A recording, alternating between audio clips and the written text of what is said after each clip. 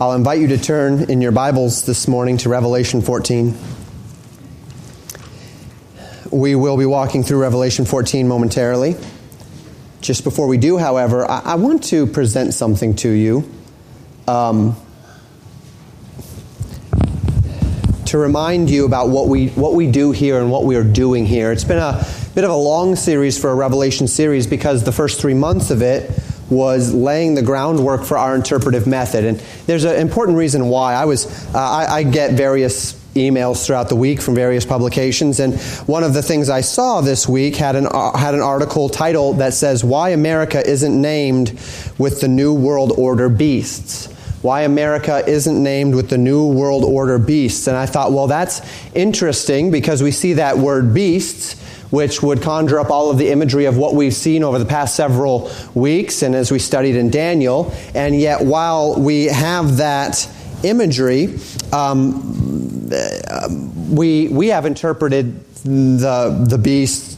2 beasts last week. We had the one beast who we interpret to be Antichrist, and we have one beast who we interpret to be the false prophet. And neither one of those would necessarily have anything to do with any nation in particular that we would know. And so I was curious as to where this person was going to go with this.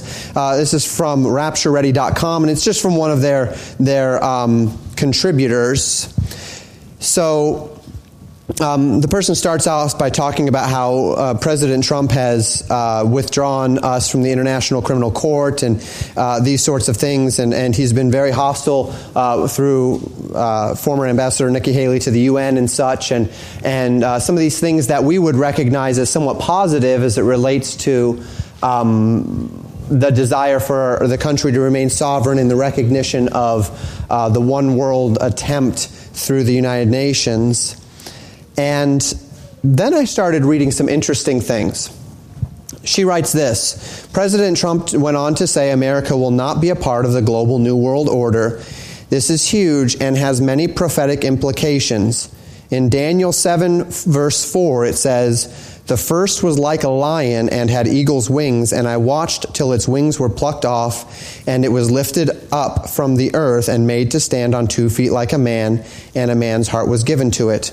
Then she writes, "I believe this is Britain, represented by the lion, and the eagle's wings that were plucked off represent America. It was made to stand like a man. We were plucked from Britain, the lion, and stood on our own after the Revolutionary War."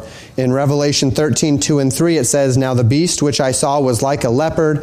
His feet were like the feet of a bear, and his mouth like the mouth of a lion. The dragon gave him his power, his throne, and great authority, and I saw one of his heads as it had been mortally wounded, and his deadly wound was healed." There is no mention of the eagle in the New World Order beasts mentioned. And so this woman attempts to paint a picture where, as she reads Daniel chapter 7, she sees in it the various countries of our day. This is why interpretive method is so important. What she has done is she has taken a symbol which has come to symbolize the United States of America, which is the eagle, and has read eagle's wings into Daniel 7 prophecy as meaning America. Then she's taken a lion, which has characteristically, to some degree or another, been a symbol associated with Britain. Their soccer team they're the 3 lions. They have the 3 lions on their crest and whatnot. And so has imposed this idea that the lion is Britain and that the eagle's wings represent America being plucked off of the lion, and then the lion standing up as a man. But this is really bad interpretation, right?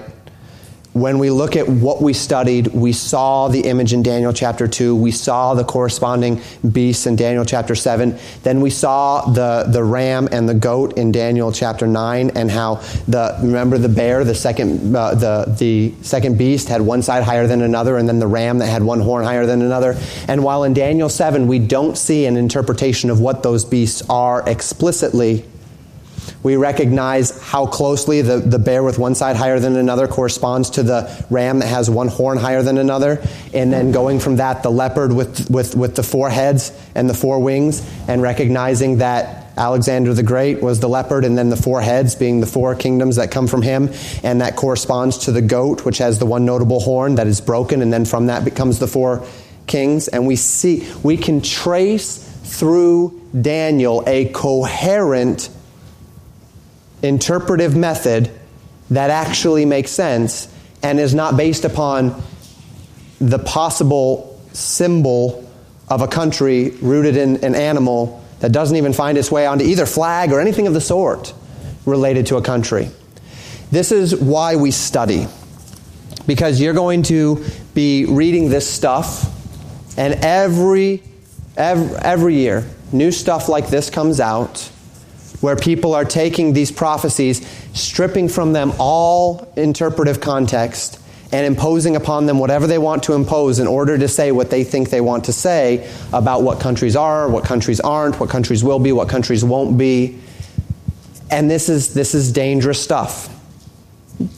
Not in the sense that anyone who believes this is going to have major problems necessarily understanding the gospel or anything of the sort, but this is the kind of taking license with the Word of God, and this is a conservative publication, one that was linked to through Understanding the Times, which is a conservative end times ministry, and these are things that can cause people to get very confused. Now, as we've talked about the United States as it relates to prophecy, do we see the United States in prophecy? No, not explicitly. But as we have sought to understand the relationship of things to each other within the scope of end times, what I have sought to lead you to as a probable understanding is that this world into which the 70th week will take place will be a world where there will be a Western world dominating empire, right? And as the United States is a part of the Western world, it is possible that the United States might have a hand to play in that empire. It's possible that not, but one way or another, the United States it's not as if, and this is kind of what the article ends up implying, it is certainly not as if the United States will have no interest in the affairs of the world, that we're going to be our own little righteous kingdom while the 70th week is going on in Europe. It's not going to be like that, right, by any means. We saw through the differences in the last couple of presidents how quickly the tone of the country can change from one thing to the next. As quickly as this president is leaving the UN and the ICC, that's how quickly the next president could put us right back in, right? So we need to be careful when we are reading these sorts of things. We need to be careful to go back to the Scriptures and to study not just a passage or a verse, but to study the whole counsel of God, to understand what the Word of God is telling us. Do we know explicitly in Daniel 7 what those beasts represent? No. But can we get a very confident picture of them based upon Daniel 2, Daniel 7, Daniel 9? Absolutely. And I would encourage you, and Daniel 8 as well in there, I would encourage you to allow the Scriptures to interpret the Scriptures rather than the whims and fancies of people's perceptions. Now we're in Revelation 14. So last time we were together in Revelation 13, we considered the character and the actions of 2 beasts. The first beast was one with great power and authority. This authority and power was given by the dragon, by Satan himself, to war with the saints, to blaspheme God, to lead the world into abject rebellion against the Most High. We identified this man based upon all of the characteristics surrounding him as the 11th horn of Daniel 7, the one that we have come to know as Antichrist. And he would greatly persecute the saints of God. We also studied a second beast. This beast existed to bring honor to the first beast. He did signs and wonders. He compels the world to worship the first beast by taking a mark upon their right hand or upon their forehead, that mark being the number of man, which is 666. This man is one that we'll see in the latter chapters is known as the false prophet. So we have Satan, the dragon, the first beast, Antichrist, and then the second beast, who is the false prophet. Now, recall the context into which we're opening as we step into Revelation 14. For some time now, really since Revelation 11 and 12, for all intents and purposes, we seem to be somewhere within the time span of the seventh trumpet. Now, we've mentioned that there's some wiggle room on this, and we're going to see that particularly this morning as we cover some of the events of Revelation 14. They seem to be covering events that take place at the end of the 70th week, but not necessarily. They might even be events that are alluding to the final seven vials. But we do believe that in general, though the topics of Revelation 12, 13, and 14 have been rather topical in nature, so we've been kind of studying topic rather than studying chronology. There's almost like a parenthesis around this where we're viewing things from beginning to end from a different perspective. Rather than a world events perspective, at the end of the seventh trumpet, it's almost as if we're now viewing things from a topical perspective, as we talked about the two witnesses and what would happen with them. We know that they are able to minister for 42 months before they're killed. And so those 42 months have to fit somewhere within this span. We believe most likely the first 42 months of the 70th week of Daniel, the first 3.5 years. And then we saw, of course, these two beasts. We saw the whole overview of the dragon, right? And how the woman gave birth to the man-child who would be king over all. That's Jesus. And then the dragon desires to devour the man-child, but the angels of God take the man-child away into heaven before the dragon can destroy them. And then the dragon fights with Michael the archangel, and the dragon is cast to earth, and he knows his time is short, and so he begins to persecute the woman and persecute the remnant of the woman's seed for 42 months. And we identified that 42 months as the latter 42 months, that the casting out of heaven being around the same time as the abomination of desolation, which we know will take place at the midpoint of the tribulation from Daniel chapter 9 explicitly. And then the final 42 months of the 70th week of Daniel would be the time where the dragon has power, where the saints of the Most High are being persecuted. And then that corresponds to the 42 months that this first beast, the 11th horn, Antichrist, will be given to exercise his power over the world. So to this end, we would believe that a lot of these events are corresponding around the midpoint of the tribulation, and that's why we believe it. Is there room for variance within this timetable? Absolutely. Might we be wrong? Absolutely. But what we have done here is we've created, again, talking about this article I just read, is there some wiggle room within prophecy? Yes. But if we create a cohesive framework based upon literal interpretation and the study of all of the scriptures involved, then it leads us to a general framework within which we can at least be confident enough to say, we're comfortable with this, and then the rest we can leave in the Lord's hands, because it really doesn't matter in some senses at the end of the day anyway, right? It's what's going to happen is going to happen. We are in Christ. That's the point that really matters. Are you in Christ? Are you not in Christ? If you're in Christ, the Lord will take care of you. You will be in His plan. You will be in His in the place that He wants you at the time that He wants you. We don't believe we're going to be here for this. That's our conviction. If you believe we are going to be here for this, well, then what you know is that He will keep you. Right? You're then one of the remnant. You're then one of the elect. You're then one of the sealed. You're then one of those.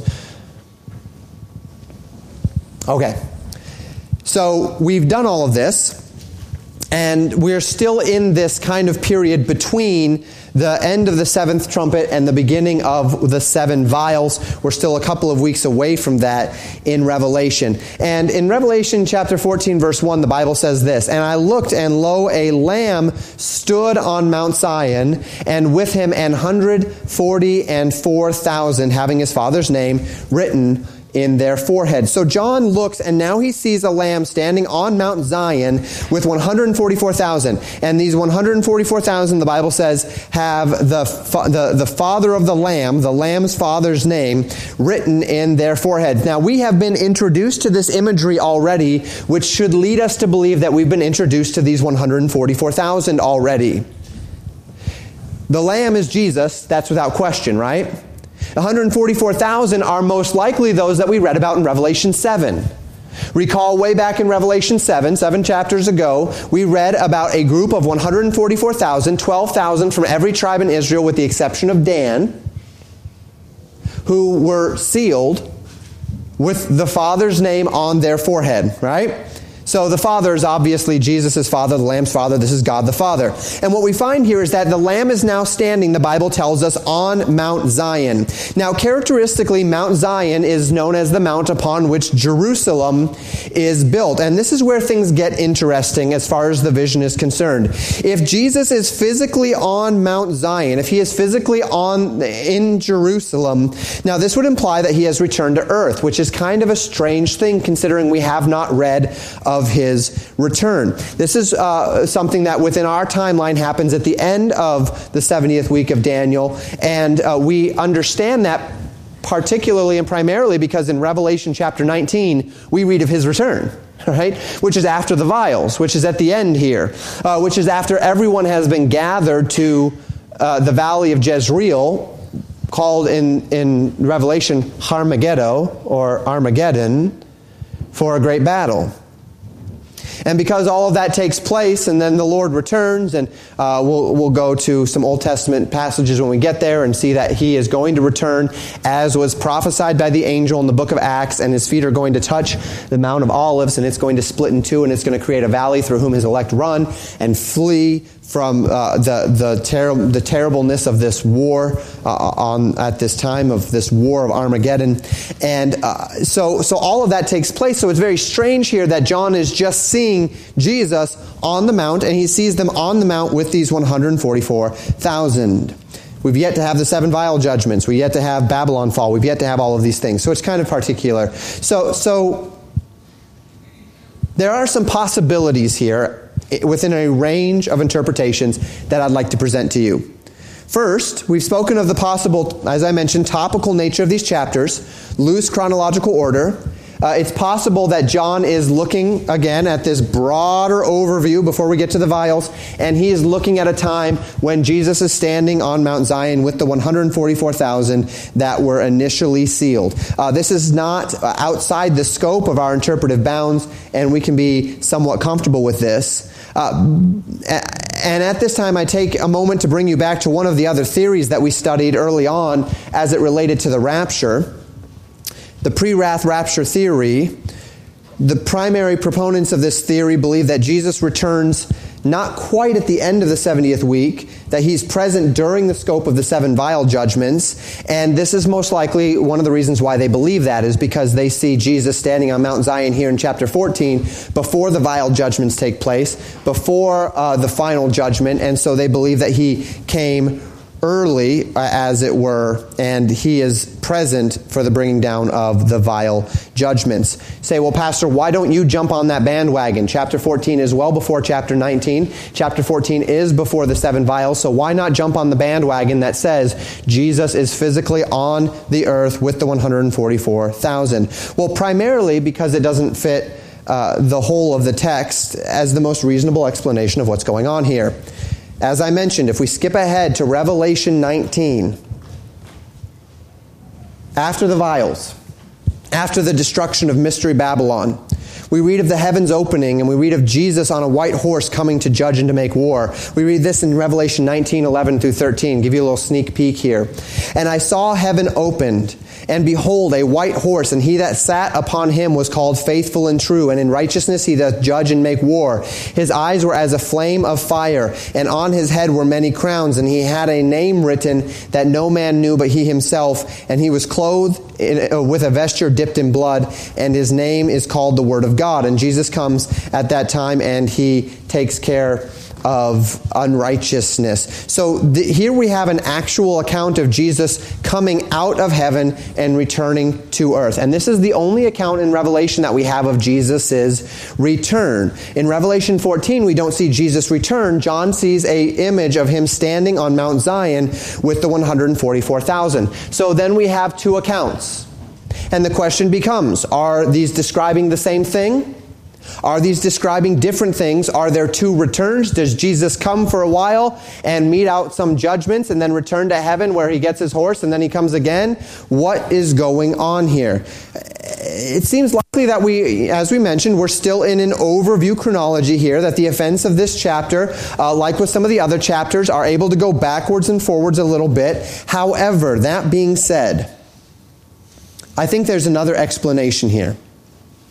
And I think that it's even more consistent with what we are seeing as we continue to read in Revelation chapter 14, going beyond verse 1. I think there's another explanation here that is more consistent than to say that Jesus is physically standing in Jerusalem with the 144,000. And what I believe would be more consistent is that what we are looking at here is Jesus in the heavenlies with the 144,000. That what John is seeing is being seen from a heavenly perspective, not an earthly perspective. And as we continue to study the interaction with these 144,000, we find some blurring of the lines between heaven and earth that might lend itself to this perspective.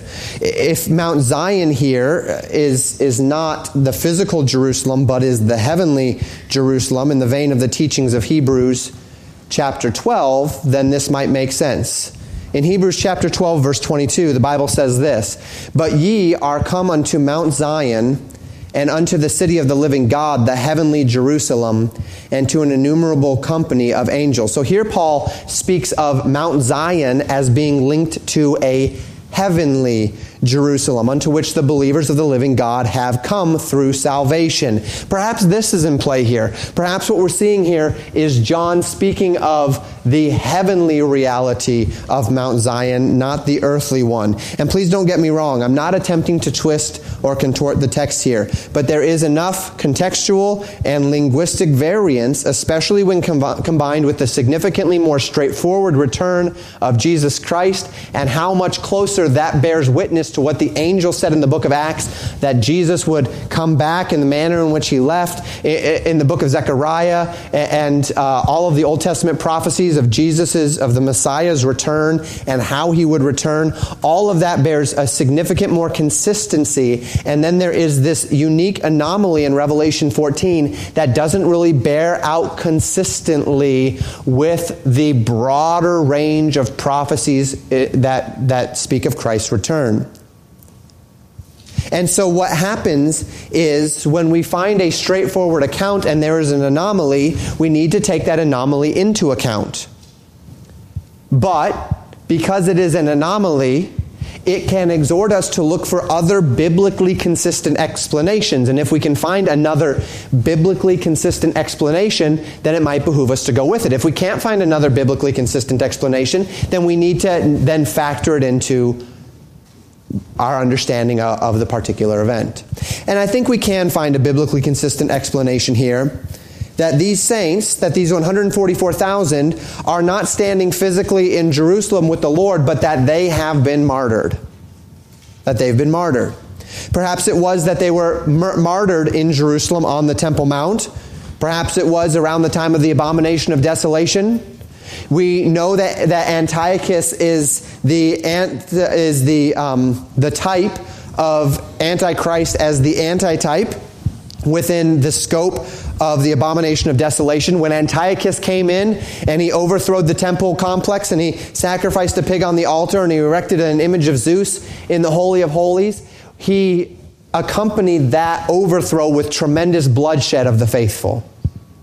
And if this is indeed to be a type-antitype relationship that covers the spectrum of activities, then we would expect that when Antichrist steps into the temple and places himself there as God, that there's going to be a tremendous amount of bloodshed of the faithful. And as God to this point has protected the 144,000, as he protected the two witnesses from harm until such time as the beast that ascends out of the bottomless pit comes and destroys those two witnesses, so too it would be consistent with what we are seeing within the scope of the time period that the 144,000, that the Lord would lift his protection and that they would be martyred. And we'll see as we continue that there is textual evidence that these 144,000 have been martyred. So perhaps it is that John is seeing them having been martyred and now in the presence of the Lamb. Or perhaps John saw the presence of the Lamb with them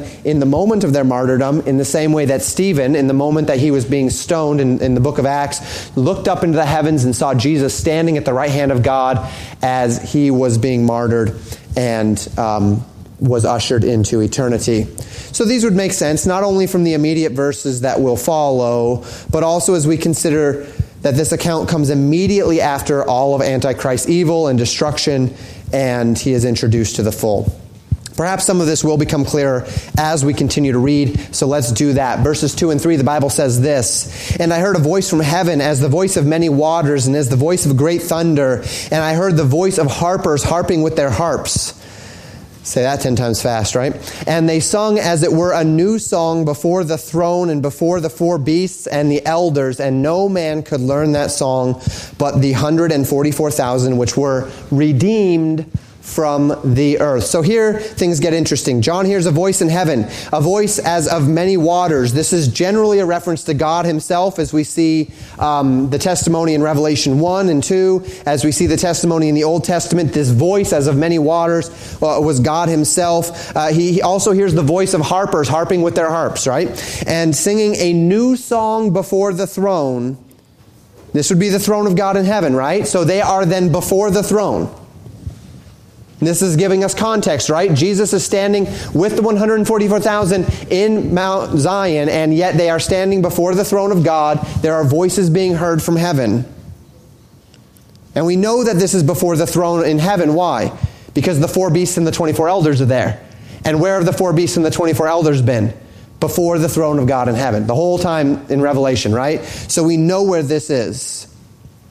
And John says that no man could learn this song that's being sung in heaven but the 144,000 which were redeemed from the earth. So here they are in heaven. What is this Mount Zion upon which the Lamb and the 144,000 stood? Is it physical? Is it heavenly? Well, what we know is that this song is being sung in the heavens. It can only be learned by the 144,000. It's most likely there in heaven. The Bible says that these 144,000 were redeemed from the earth. This phrase is a bit ambiguous as it relates to the Greek. A lot of the Greek pronouns can go in a lot of different ways, as well as a lot of the Greek prepositions. But the preposition here, redeemed from the earth, would most likely mean that they are no longer upon the earth. Could it also mean that they were redeemed from their ministry on the earth?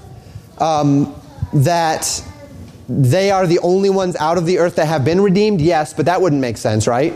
That they're the only ones out of the earth that are redeemed. In other words, if we were reading that and that's how we were going to interpret it, we would have to interpret it that everyone else was dead but the 144,000, and that wouldn't make sense from what we know from Revelation. So with that not making a lot of sense, the idea of them being redeemed from the earth, meaning that their course is finished, their job is done, and they have been called out from the earth unto their heavenly rest, makes, in my mind, the most sense here. Are there other possible explanations? Yes, but they are unlikely, especially given what we know from from the interpretation that we've laid down. But things get even more interesting as we continue in verses 4 and 5. The Bible says this, "These are they which were not defiled with women, for they are virgins. These are they which follow the Lamb whithersoever he goeth. These were redeemed from among men, being the firstfruits unto God and to the Lamb. And in their mouths was found no guile, for they are without fault before the throne of God." Now we see more about the character of the 144,000 here. They are those who had not defiled themselves with women. Virgins, the Bible calls them, being chaste. They follow the Lamb wherever he has gone. They are redeemed from among men. They are the first fruits of God and to the Lamb. In their mouths are no guile. They are without fault before the throne. These are interesting descriptors which demand that we answer the same question that we have been asking. Are we speaking here in a physical context, or are we speaking here in a spiritual context? Now, with phrases such as not defiled with women, we would default to a physical interpretation, as we should. But I don't know that this makes the most sense in this context, and that for a couple of reasons. First, in a physical sense, what would it mean? We know what it would mean that they have not defiled themselves with women, but what would it mean that they followed the Lamb whithersoever he would go? Once again, the question becomes, is Jesus in this day going to be walking around presently on the earth, teaching again so that they can follow him as the disciples did the first time around? We learn nothing in the book of the Revelation or in Old Testament prophecy that would lend itself to this understanding. What about the idea that they are the redeemed from among men?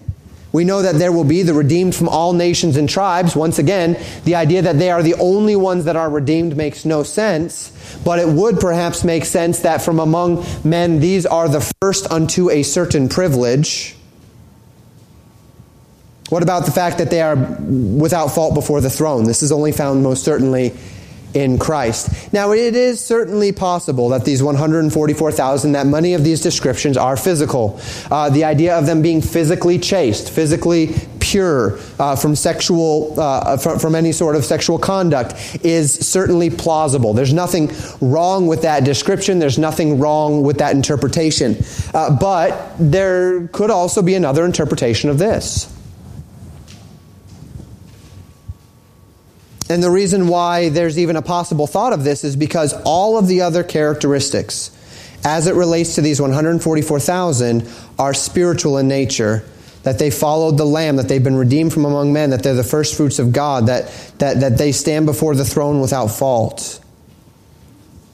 And to this end, there might be another explanation for the idea that they had not defiled themselves. Throughout the end of the book of the Revelation of Jesus Christ, we find the religious system of this day is called the mother of harlots. It's likened unto an immoral woman which will cause the earth to commit spiritual fornication against God. Such a spiritual description is not foreign to Scripture. Paul describes believers in 2 Corinthians chapter 11, verse 2 as chaste virgins to Christ. And by that description, Paul was not attempting to say that no one in the church had had any sexual relations within the confines of marriage or otherwise. Paul was simply attempting to say that they had not spiritually adulterated themselves, that Paul was attempting to create in them a spiritual faithfulness to God, right?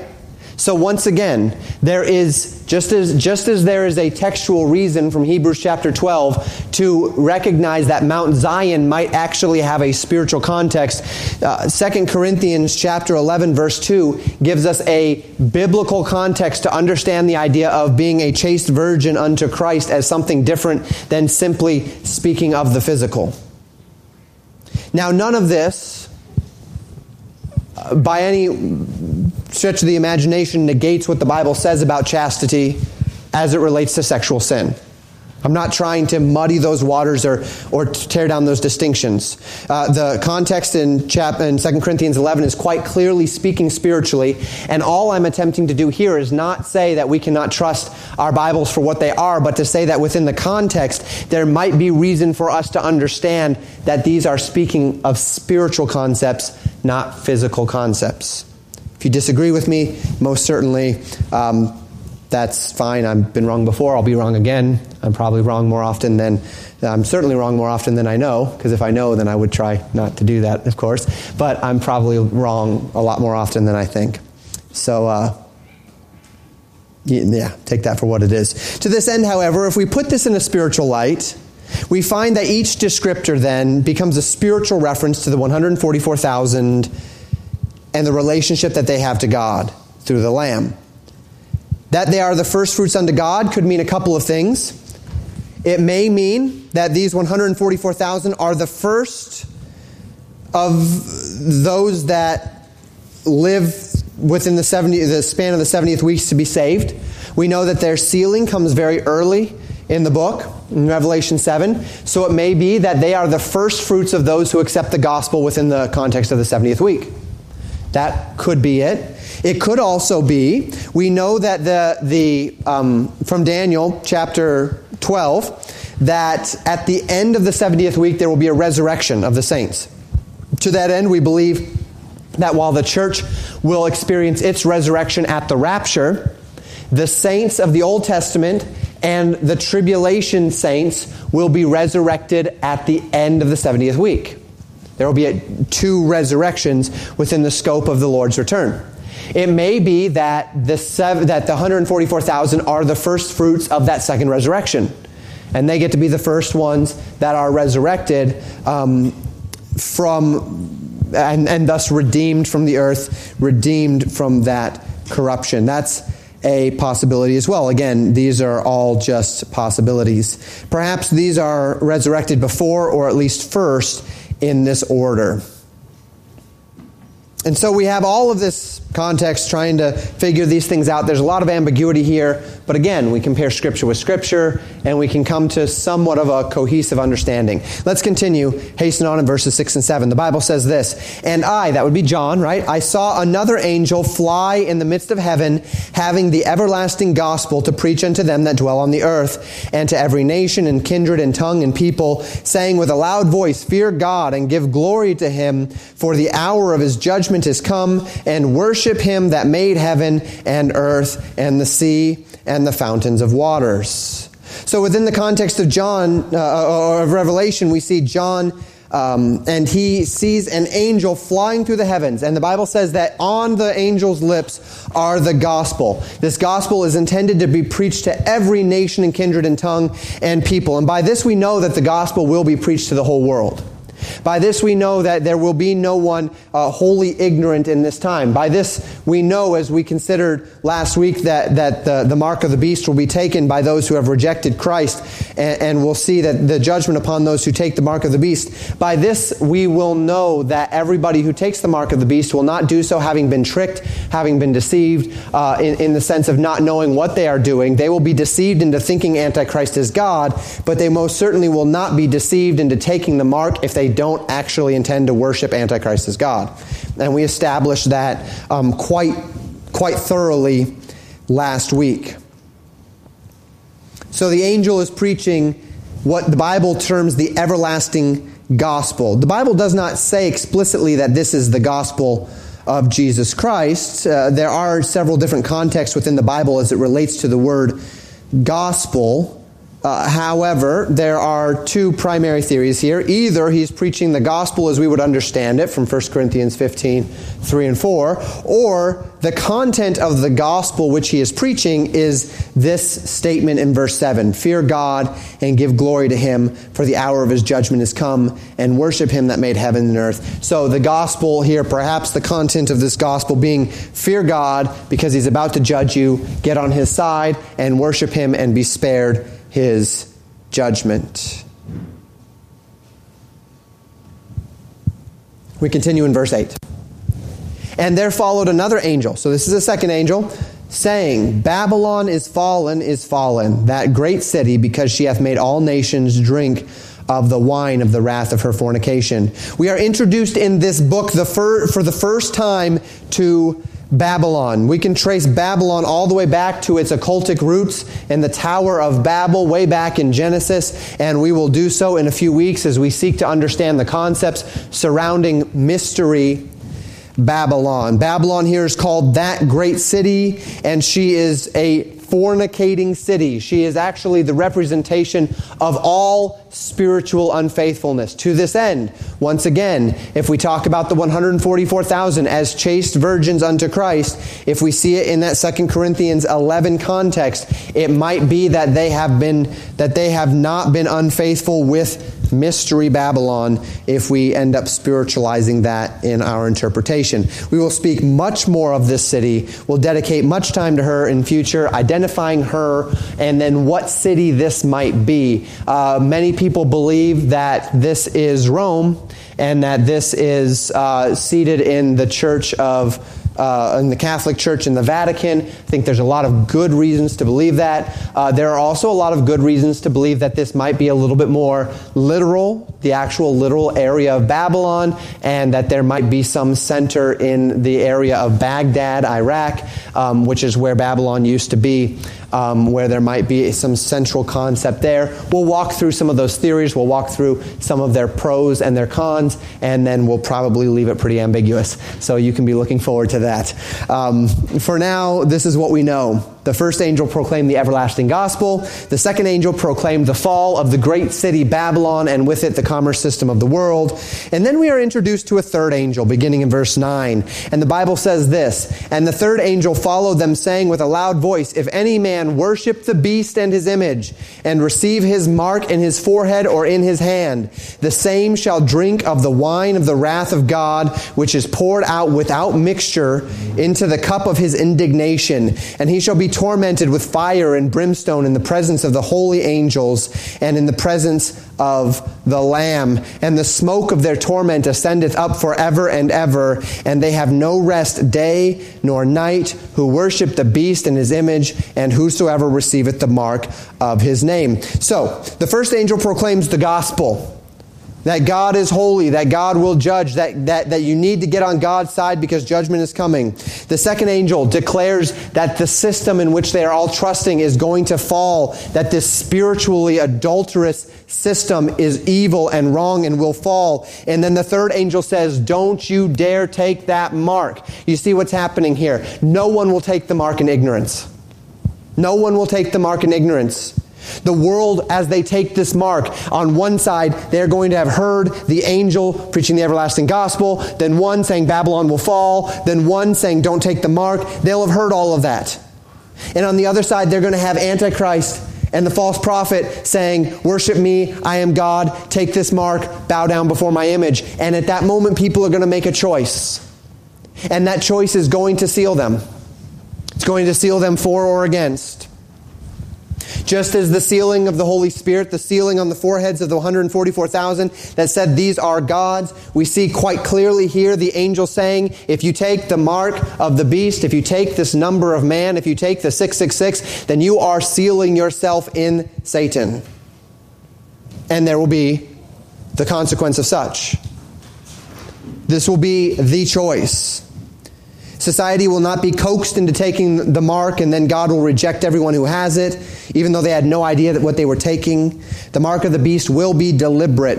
Everyone who takes it will do so willingly. And so this third angel proclaims that everyone who takes this mark will drink of the wine of the wrath of God without dilution. It will not be a mixed wrath. It will be the fullness of God's wrath. They will be tormented in fire and brimstone in the presence of the holy angels and of the Lamb. The smoke will ascend forever and ever, speaking of eternal separation from God. There will be no rest, not day, not night, to those who have worshipped the beast in his image, to those that receive the mark of the beast. These people, like everyone from every generation, will make a choice. Generally speaking, for our generations, that choice is finalized at death, right? That until the moment that a person's consciousness leaves him, he has the capacity to exercise himself for or against the gospel of Jesus Christ. What we see here is that the final generation is going to make that same choice, but it's going to be before their death. The final choice will be made on this day. Now, to this point, people will be accepting the gospel, not accepting the gospel to this point in the tribulation. But at whatever point the mark is presented and people are compelled to take it, if they take it, they have sealed themselves in their choice. That's what we're reading here. There are some people who believe that the question has been asked by many a minister, after someone takes the mark, can they still be saved? And many a minister has said yes. And from the standpoint of until the day you die, there's always a chance, I understand that. That makes sense. But you can't reconcile that with what we just read in chapter 14, verses 9 through 11. You can't reconcile the idea when the Bible says that everyone who takes the mark will feel the fullness of God's wrath. You cannot reconcile that with what we would normally understand to be the case, that until the day you die, there's always a chance. And if you have a way to reconcile that, please let me know, and I'd be happy to listen. But I don't see a way to reconcile those two, other than to say that this will be the point. This will be the point of decision. And that there will be a point of no return to those who worship the beast. Which is why, once again, we will recognize wholeheartedly that this will not be a deceit. This will not be something that, as we said last week, when we talked about the microchips and all of those things, and Christians are generally averse to this because of the dangers that they could present, right? Yet, at the same time, we need to separate the technology from the reality of what's going on here.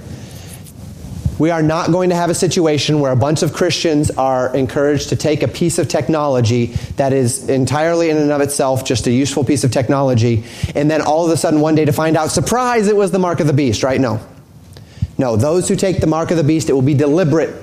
They will know exactly what they are doing. They will be choosing Satan over God. And they will be saying, this is the choice that we've made. Okay? So we're given a very vivid picture of what the lake of fire is like here. No rest, day or night. The smoke of their torments ascends forever and ever. Don't let people fool you into thinking that the torment is temporary. The Bible says that the smoke of the torments of those who are sent to the lake of fire will lift up forever and ever. Eternal separation from God, fire and brimstone, suffering and anguish, because they have not believed on the name of the only begotten Son of God. Because they have chosen to reject God's mercy. So what does this mean and what doesn't this mean? This isn't actually any different from any other time in history, as I've mentioned, where man chooses. It simply means that man is choosing at a slightly different point within the scope of his life. It's not only here, but in Revelation chapter 16, verse 2, in Revelation 19:20, and in Revelation 20, verse 4, in all four of these places, the Bible says that those who take the mark are condemned. And all those who have it will not be saved. So we find that there is a generation where the definitive decision for or against Christ is not one that remains open until death, but that men and women are confirmed in their rebellion at the moment that they take the mark. And as I said, many a preacher will disagree with me here, but I have not found a way around it while taking the Word of God at face value, which is, again, what we need to do. We talked about it in Sunday school this morning, right? The moment that we allow empathy or sympathy or personal desire or will to override the clarity of truth is the day that all of this begins to collapse underneath our feet. We go where the Bible goes. We trust what the Bible says, even if it's not pleasant. We've got to go where the Bible goes. And thank God that what He tells us that is not pleasant, we are able to avoid through His mercy, if we will get on His side. And as we know that God will have sent 3 angels throughout the heavens to every nation, tribe, and tongue to preach the gospel and to warn against these things, we also know that this will not be unfair, unjust, or anything of the sort. God will give everyone their chance. The question is, will they take it? Verses 12 and 13. Here is the patience of the saints. Here are they that keep the commandments of God and the faith of Jesus. And I heard a voice from heaven saying unto me, Write, blessed are the dead which die in the Lord from henceforth. Yea, saith the Spirit, that they may rest from their labors, and their works do follow them.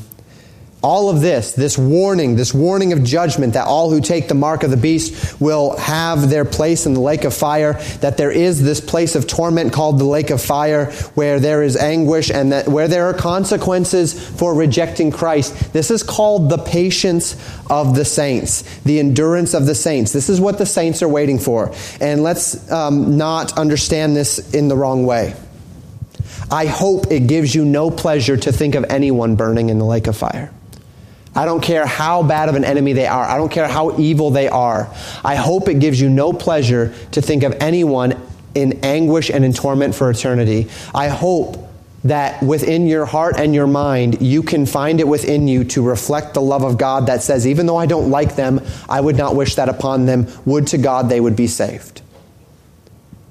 But the vindication of our faith, when the world around us laughs at us and scorns us, and when people in other countries, not ours, thank God, are being persecuted for their faith, and they're losing their families, and they're losing their homes, and they're losing their cultures because they claim the name of Christ, there is coming a day when they will be vindicated. And a part of that vindication, the Scriptures say, is the torments of the unbeliever. A part of their vindication, a part of the vindication of the saints, the vindication of our faithfulness, is that we had the faith to trust the Word of God, to believe that the things that are unseen are more important than the things that are seen. And for those that said, no, I'm going to trust myself, my eyes, my feelings, I am God, I can chart my own path,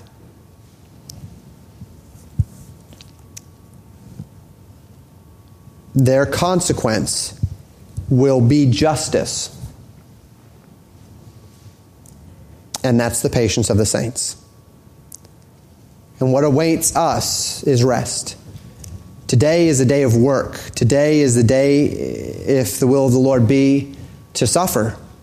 But the day of rest is coming, and our works will follow us.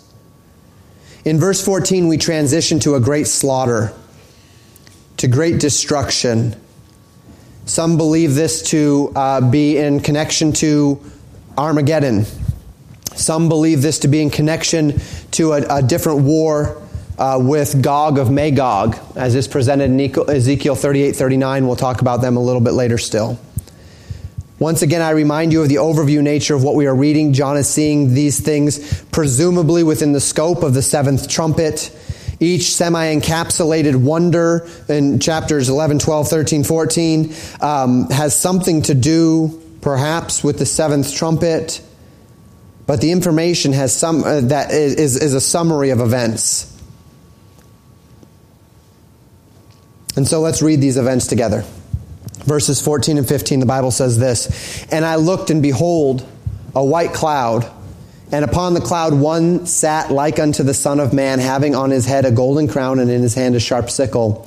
And another angel came out of the temple, crying with a loud voice to him that sat on the cloud, Thrust in thy sickle and reap, for the time is come for thee to reap, for the harvest of the earth is ripe." So one like unto the Son of Man, who would be like unto Jesus, we perhaps would believe it to be Jesus here, has a golden crown upon his head. That would lend itself to that as well. And if this is indeed Jesus, this is the first time since the vision of the churches that he has not been pictured as the Lamb. And this would be a deliberate thing, because up until this point, we have seen Jesus only within the context of his redeeming work. The Lamb that was slain who is worthy. Now it's time for him to become the Lion. Now it's time for him to become the righteous judge. It's time for him to become the King. It's time for him to take upon himself a new role, and that role is one of judgment. So now we have him like the Son of Man. Picture from Daniel of the Son of Man coming before the Ancient of Days and receiving a kingdom. Here the Son of Man has that crown upon his head, and it is time for him to claim his kingdom. So he has a sickle in his hand, and he is going to reap the earth. And this is not to reap the earth of the righteous. This is to, and we'll see this as we continue, this is to reap the earth. This is to take away the unrighteous. As we see this picture, it conjures up in our minds the warnings that Jesus Christ gave to his listeners in Matthew 25, verses 31 through 33. "When the Son of Man shall come in his glory, and all the holy angels with him, then shall he sit upon the throne in his glory, and before him shall be gathered all nations, and he shall separate them one from the other, as a shepherd divideth his sheep from the goats, and he shall set the sheep on his right hand, but the goats on his left." So we see a time in the Bible where Jesus will return, and he will separate the sheep from the goats. He will separate those that are his from those that are not. Again, when he speaks to the high priest just before his death, Jesus says this in Matthew 26, verse 64. "Jesus saith unto him, Thou hast said, Nevertheless I say unto you, hereafter shall ye see the Son of Man sitting on the right hand of power and coming in the clouds of heaven." So what do we see here? We see one like the Son of Man coming in the clouds of heaven with a sharp sickle in his hand, and he is coming to reap the earth. He is coming to cut it down, to cut down a certain group, to separate the sheep from the goats. So this is, we would believe, Jesus beginning to do this very thing to separate the sheep from the goats. Now we spoke when we learned about the rapture, the parable of the kingdom in Matthew chapter 13 called the tares and the wheat, or the wheat and the tares, the wheat and the weeds, sometimes it's called. In this parable, if you recall, there's a field of wheat in which the enemy sows tares, which are weeds. And the servants see the tares growing up with the wheat and they say, "Master, what should we do? Should we pull up the tares?" And the master says, "No, don't pull up the tares, because if you pull up the tares, you might end up accidentally pulling up the wheat with it, and we cannot have that. So let the wheat and the tares grow together. Then when it is time to harvest, then harvest," which one first? The tares. Harvest first the tares, the weeds, and throw them into the fire. And then after you've harvested the weeds, then gather the wheat into my barn. Jesus interprets this parable in Matthew chapter 13, verse 37 through 43. He says this, "He answered and said unto them, He that soweth the good seed is the Son of Man. The field is the world. The good seed are the children of the kingdom, and the tares are the children of the wicked one. The enemy that sowed them is the devil. The harvest is the end of the world, and the reapers are the angels. As therefore the tares are gathered and burned in the fire, so shall it be at the end of this world. The Son of Man shall send forth his angels, and they shall gather out of his kingdom all things that offend, and them which do iniquity, and shall cast them into the fire of furnace, and there shall be wailing and gnashing of teeth. Then shall the righteous shine forth as the sun in the kingdom of their Father. Who hath ears to hear, let him hear." So this interpretation is very plain, that at the end of the age, that when God is coming to reap the harvest, he is first going to remove the tares. He is first going to remove the wicked, and then he will gather the righteous into himself, into his kingdom. But the most direct link to all of this is found in the prophecies of Joel.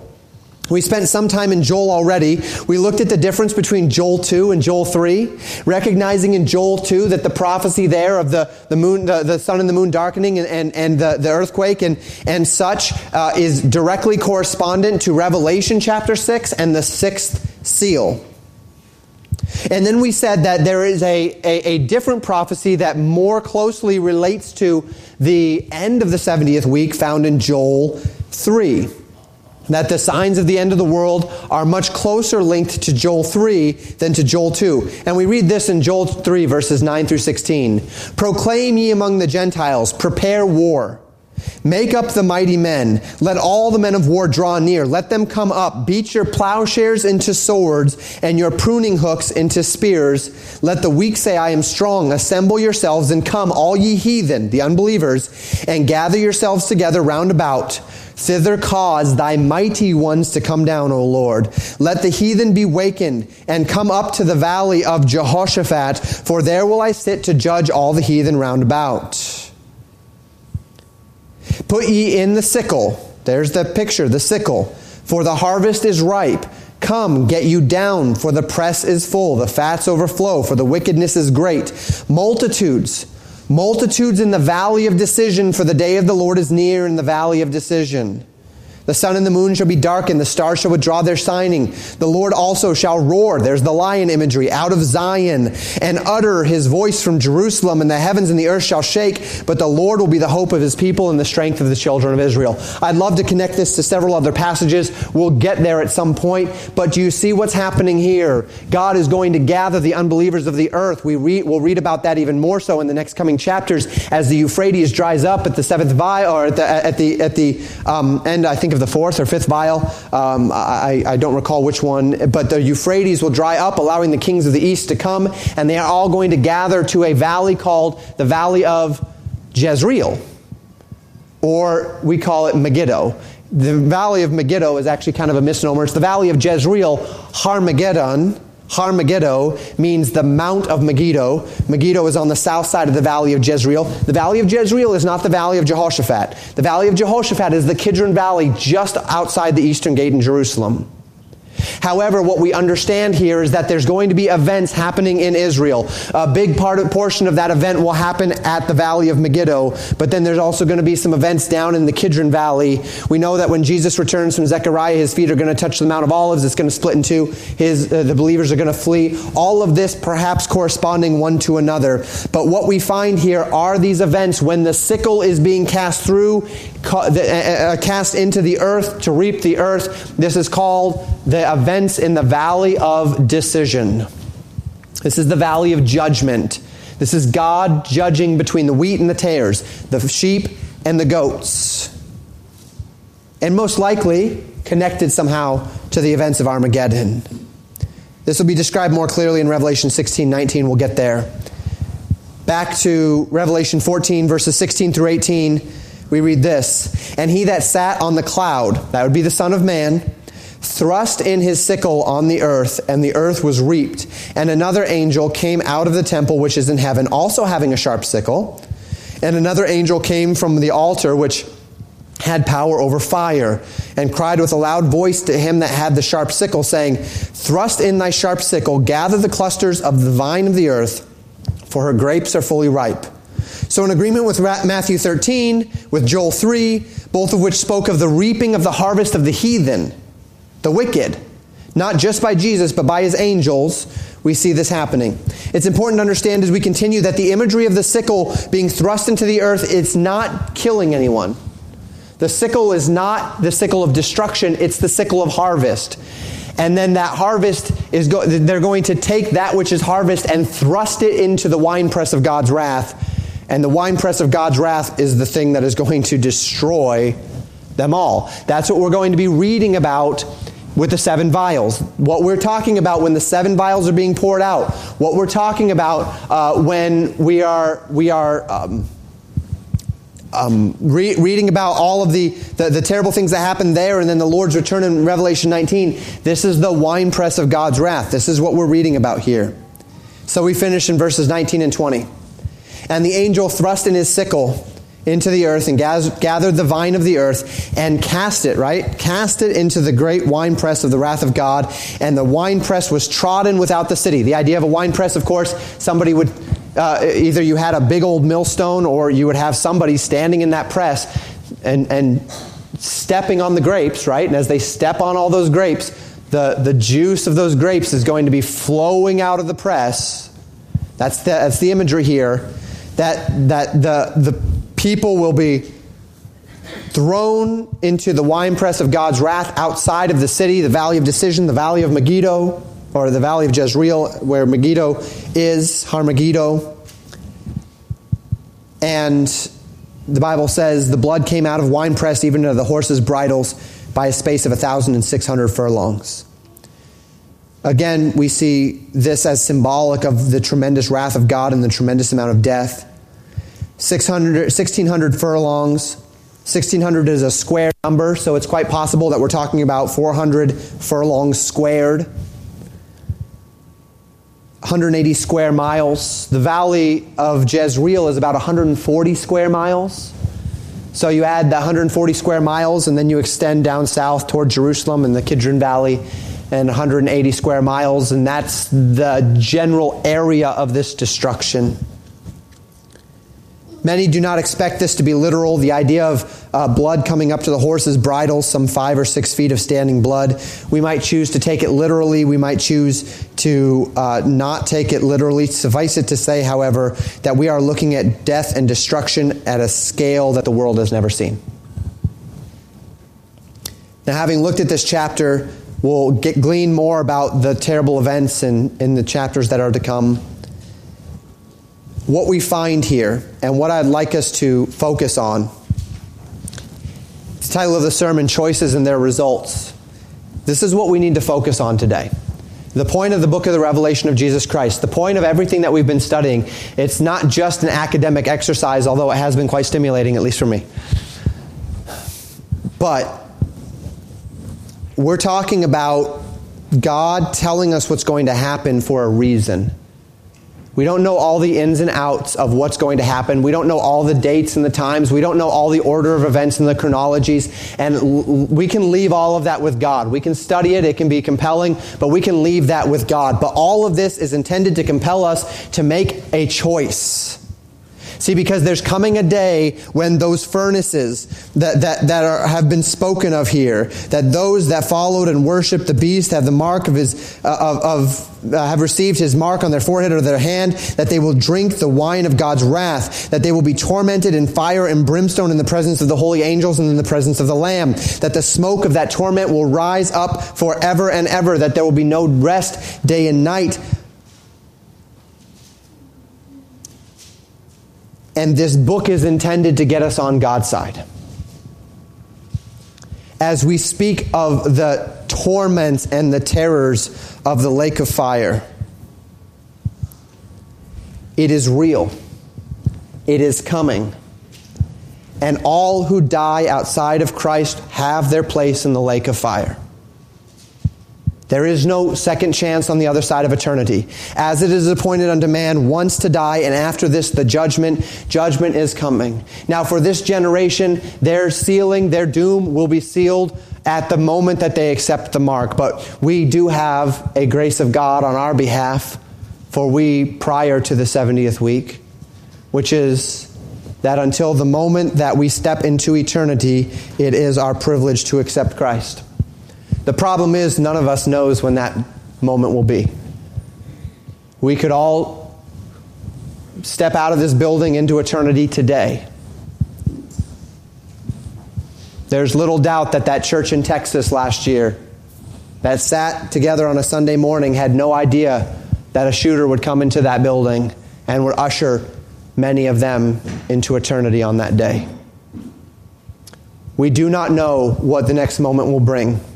We do not know when the Lord will see fit to call us into eternity, which is why the call of the gospel is urgent, which is why the necessity of accepting Christ as our Savior is so urgent.